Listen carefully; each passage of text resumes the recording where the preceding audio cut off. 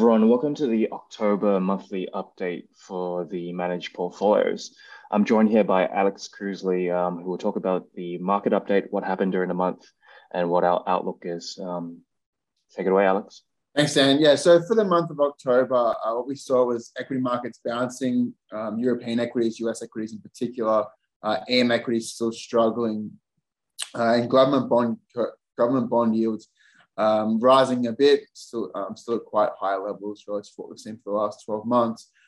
In terms of the outlook, though, so we've talked a lot about recession risk having risen.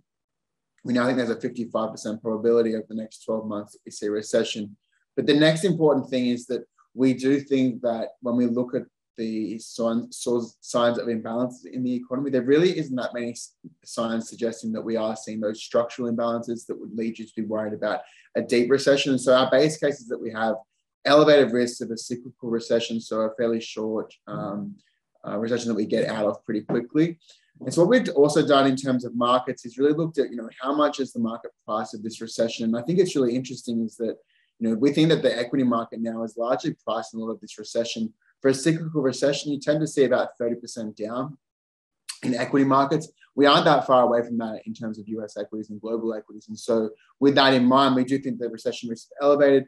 The market has largely priced that in equities. There is still hasn't been priced in government bonds. What we expect to see, and we've been adding to a bit of government bond duration, we do think that those yields look attractive on absolute valuations. And then if recession risk does start to eventuate itself next year, that central banks will have to eventually respond and cut interest rates back down, and that should be supportive for government bonds. I guess the final thing just to note in terms of our outlook that has shifted a little bit is we've been expecting more stimulus from China, and we were waiting for the National People's Congress to conclude to see who was going to be part of the standing committee. Our view is still that stimulus will come from China, but given personnel changes, there is a much closer allyship of Xi now within the party. We do think that stimulus will probably be a little bit slower to come through than we previously expected. So China is going to be pretty noisy for the next couple of months. And then I think as we get through Q1 next year, we start to see some more announcements of stimulus coming out of China. Great, awesome. So I'm just going to give a quick performance update and go through the positioning of the managed portfolios. So in terms of performance, based on preliminary returns that we can see right now, the 70-30 managed portfolio is up about 4.5%. So strong rebound during the month of October. If you look at Aussie equities, that was largely led by the major banks.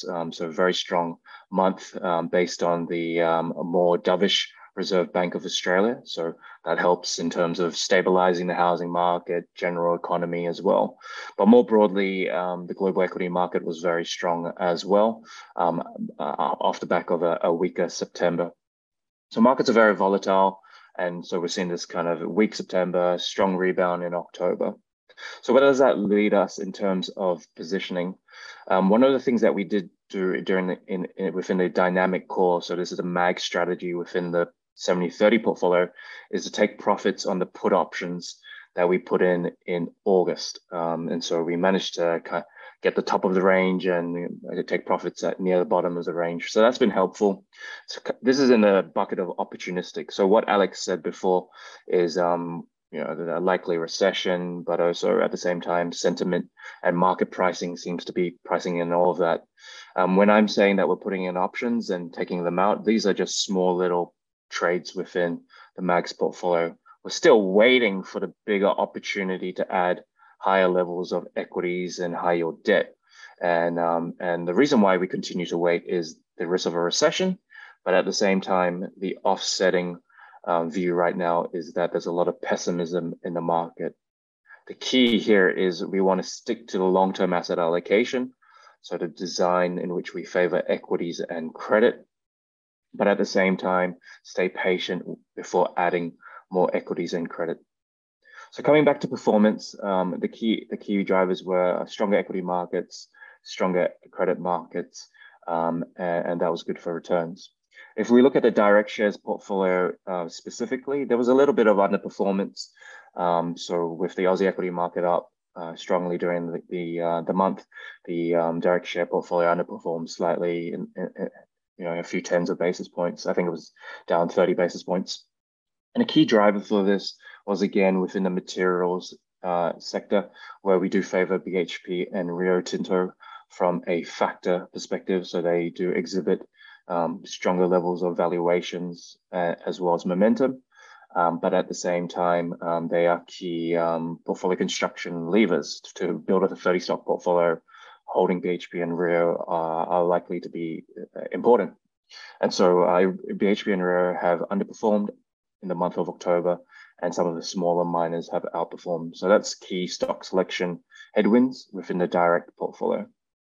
So again, just to summarize, strong performance for the month of October, and looking forward, we retain a view that we want to stick to the long-term asset allocation and wait patiently before adding more risk.